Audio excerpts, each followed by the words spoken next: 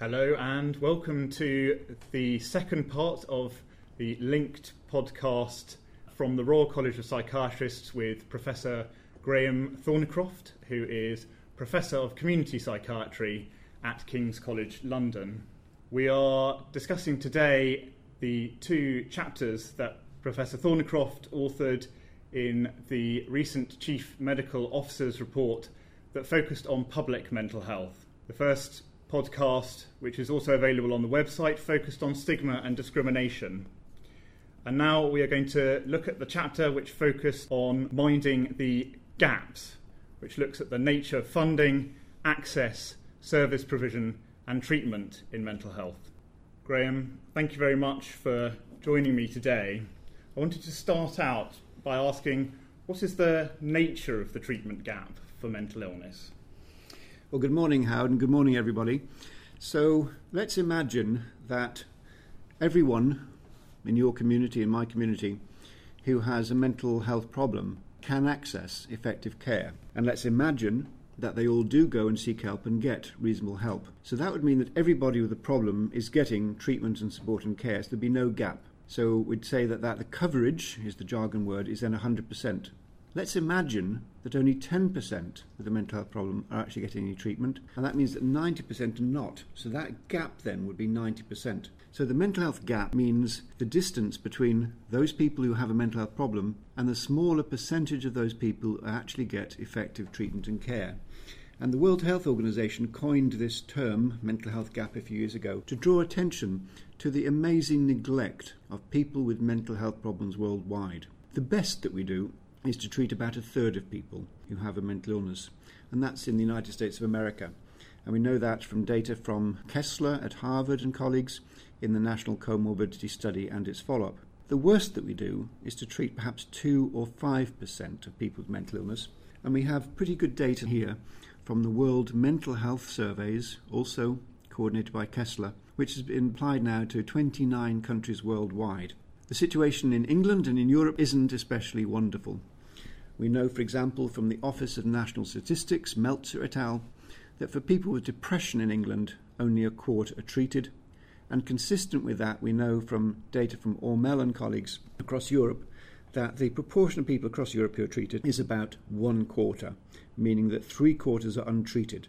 So the gap is huge, it's consistent across all countries, and nowhere do we treat even a half of people with mental illness. So I think this is a scandal, and that's what the gap means. These are really shocking figures. We hear a lot about the impact that recession and economic difficulties can have on a wide area of society's functioning. What impact does the current economic climate have on the treatment gap? Well, first of all, let's look at the level of need in times of economic austerity.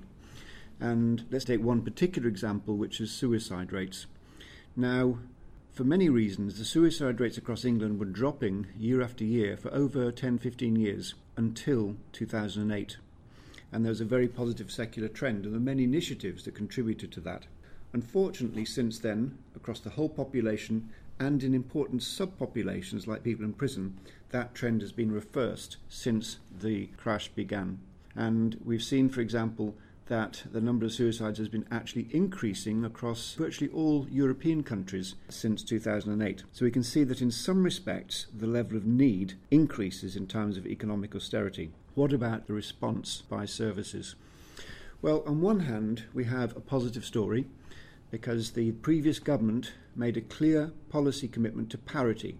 They called it parity of esteem, which means treating people with physical and with mental health problems equally in terms of how services respond. And that's the theory, that's the policy. What's happened in practice? In practice, we've seen that over about the last 5 or 6 years, spending in this country has been flat. Indeed, it increased by 0.01% over that period, consistent with the government's claim that it would not reduce health service expenditure. Of course, inflation carried on. We fell behind inflation, but the absolute amount of money stayed flat. For the Chief Medical Officer report, I had an opportunity to do something I wanted to do for some time, and this was to ask the question, is it true that mental and physical health services have been treated equally within England? And working closely with Dr. Mary Doherty, we could actually try to find the answer to that question. So we went to all the sources we could find, a huge range of expert and official sources, and in fact we found very bad news. We found data that the health service expenditure on mental health care after 2010 fell by between 8 and 32%. It depends on which source you want to refer to. Even worse was the social services information, where across England we found data from the London School of Economics showing that the amount spent by social services with people with mental health problems fell by over 40% over that period. So this means a deterioration in services for people with mental illness since the recession started. And secondly, it means that we have seen what's been called either systemic or structural discrimination, so that people with mental illness, services for them have been cut, while services for people with physical illnesses have been preserved. That is not parity. You discuss in your chapter some of the deficits in the data that is available. What data do we need to be generating, and how can it be used to get a more accurate understanding of the effectiveness of mental health services and indeed lead to their improvement? So, data is a complicated area. Let's try and simplify it. The information that's usually collected by government refers to processes. For example, how many people are admitted to hospital. For example, how many people are treated as outpatients. For example, how many staff work in hospitals or in community teams. Now, these are important because taken together, the processes contribute towards important outcomes. Are people getting better? Are people living or dying? But what really matters is understanding the outcomes as well as the processes. But it's actually much harder to gather outcome data, and we hardly do it at all. We do have suicide rates, and this is valuable, as I mentioned a moment ago, but still they're relatively rare events. What we do have from time to time are national surveys by the Office for National Statistics on psychiatric morbidity, knocking door to door, counting how many people in our communities have mental illness. But still this is relatively infrequent. What we'd really want is to know for every patient who's being treated, do people get better or not, to understand what contributes towards people's recovery and also a faster recovery, as well as other outcomes such as quality of life and satisfaction and experience of services. Now, we haven't yet solved that holy grail. There have been some initiatives to introduce those individualised patient outcomes, but they've not really taken seed in a general way, for example, across England. Now, another way of looking at this is not to keep saying to staff, including psychiatrists, do more, do outcome measures, rate them every time, because we actually haven't found a way to make that work. But is actually cut out the middleman and go straight to patients, to service users and say, we'd like you to tell us, as the end users or the intended beneficiaries of the care, how you rate your condition and if you feel you're getting better over a period of time. And these are sometimes called patient-generated outcomes or patient-rated outcomes, pogroms or proms and so on. There are different jargon terms, but the main issue is to take a different approach and ask patients directly to rate their own care and the impact of care. Now, any of these takes a commitment centrally from government and resources to do it. And in addition, we might well want to look at death rates, for example, and physical illness rates among people with mental illness. And we would want to have a whole set of indicators of that sort to see if we're actually making progress, for example, year by year, in reducing mental illness and its associated comorbid conditions. But at the moment, we actually don't collect most of the most important data.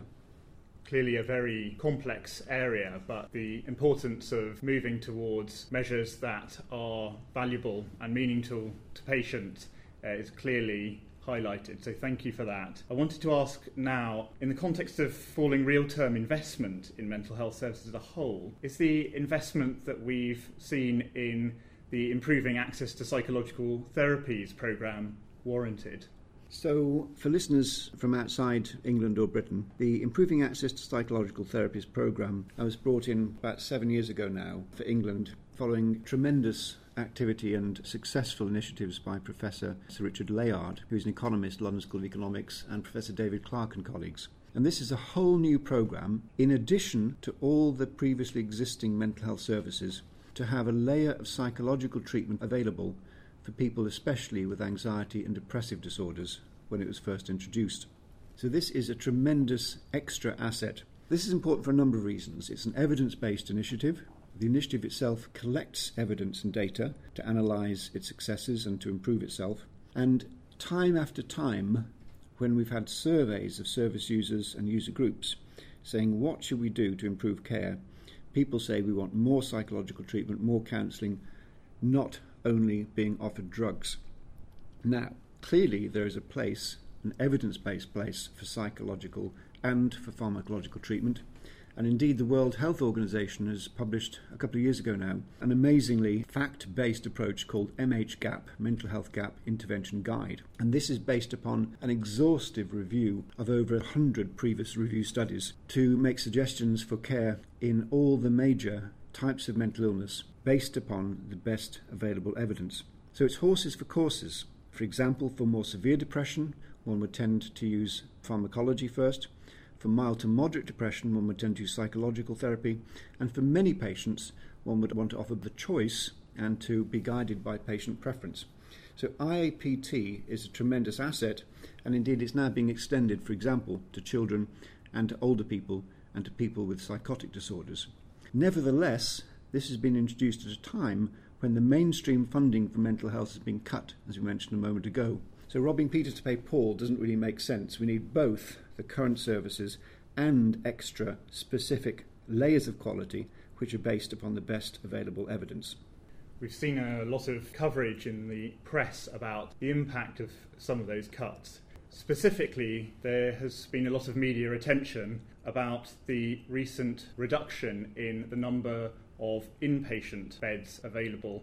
What has been the impact of these closures? So it's important that we see any particular part of the mental health system, let's say beds, in the context of the system as a whole.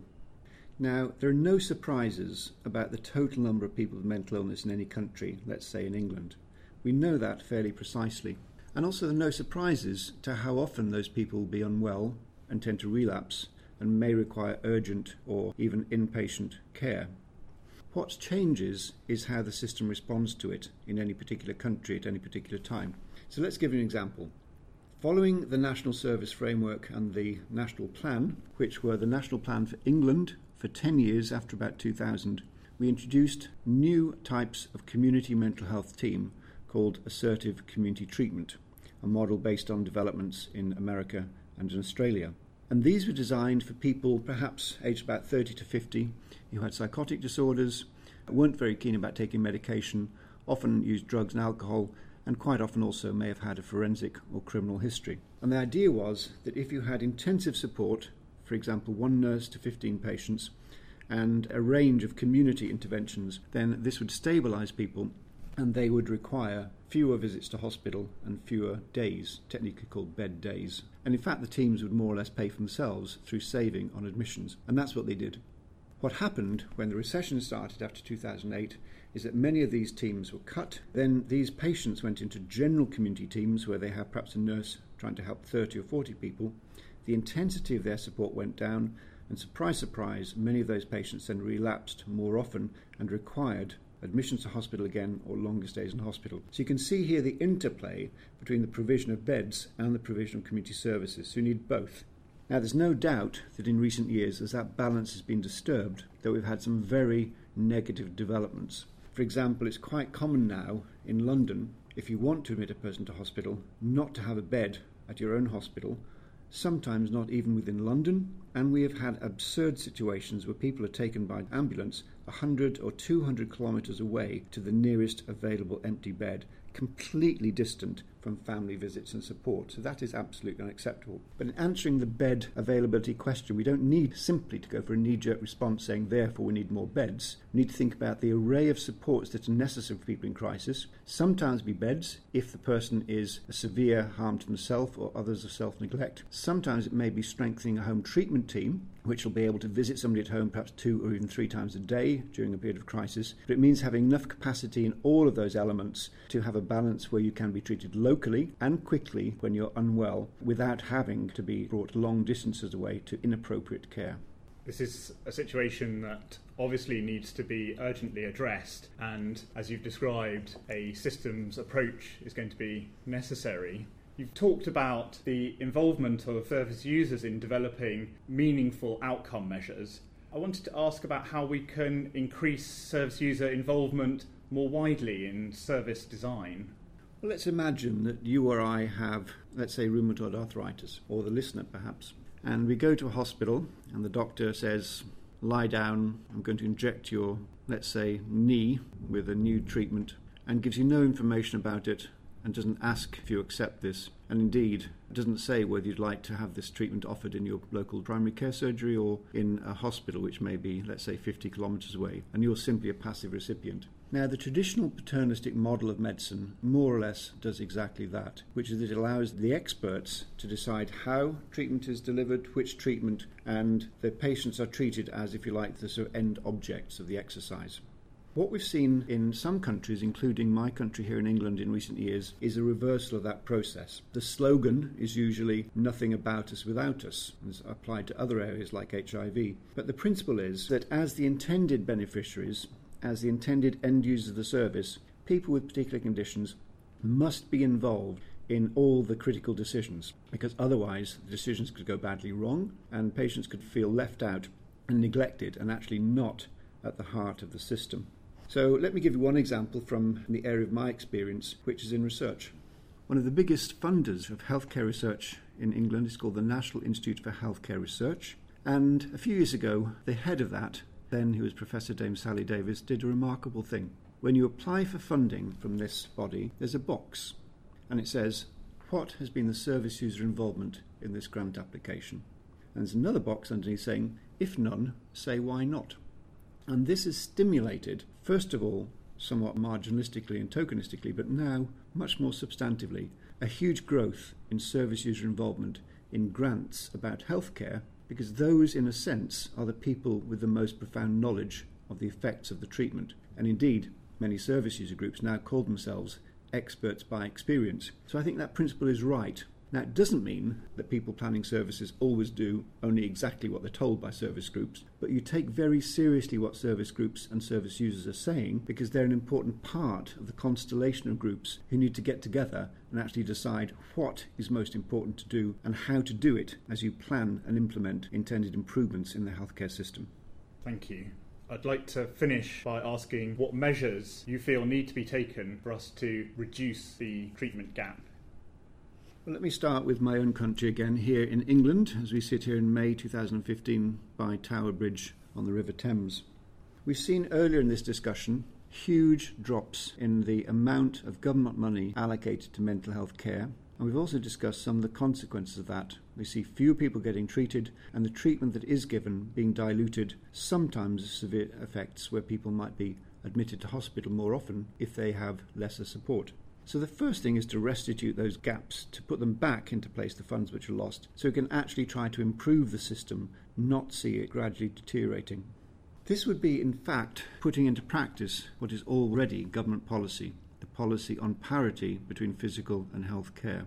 Secondly, there's a critical aspect of the interplay between the physical and the mental, especially where people who have physical illnesses will be routinely asked, for example, by their family doctor, about their mental health. And at least a third of people with long-term conditions, physical conditions, will also have anxiety or depression, or a combination of the two, often missed.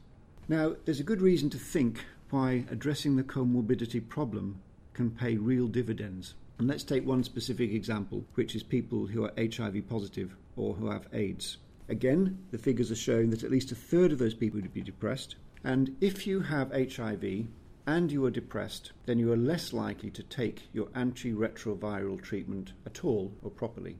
Therefore, you are more likely to die. So if depression is not identified and treated among people who are HIV positive, then the course of the depression will be worse because it's untreated, but also the course of the HIV will be worse as well. So this is a win-win, where you treat both the physical and the mental health problems at the same time, and the outcomes for both will be better. So I think we have to take seriously the question of comorbidity and how we in tandem address physical and mental health problems at the same time because of the interaction between the two. Graham, thank you very much for this fantastic summary of the shocking treatment gap that exists in mental health service provision, and for highlighting some of the potential answers that we have, such as increasing the involvement of service users and ensuring that we are collecting data that really focuses on meaningful outcomes. Thank you very much. Thank you, Howard.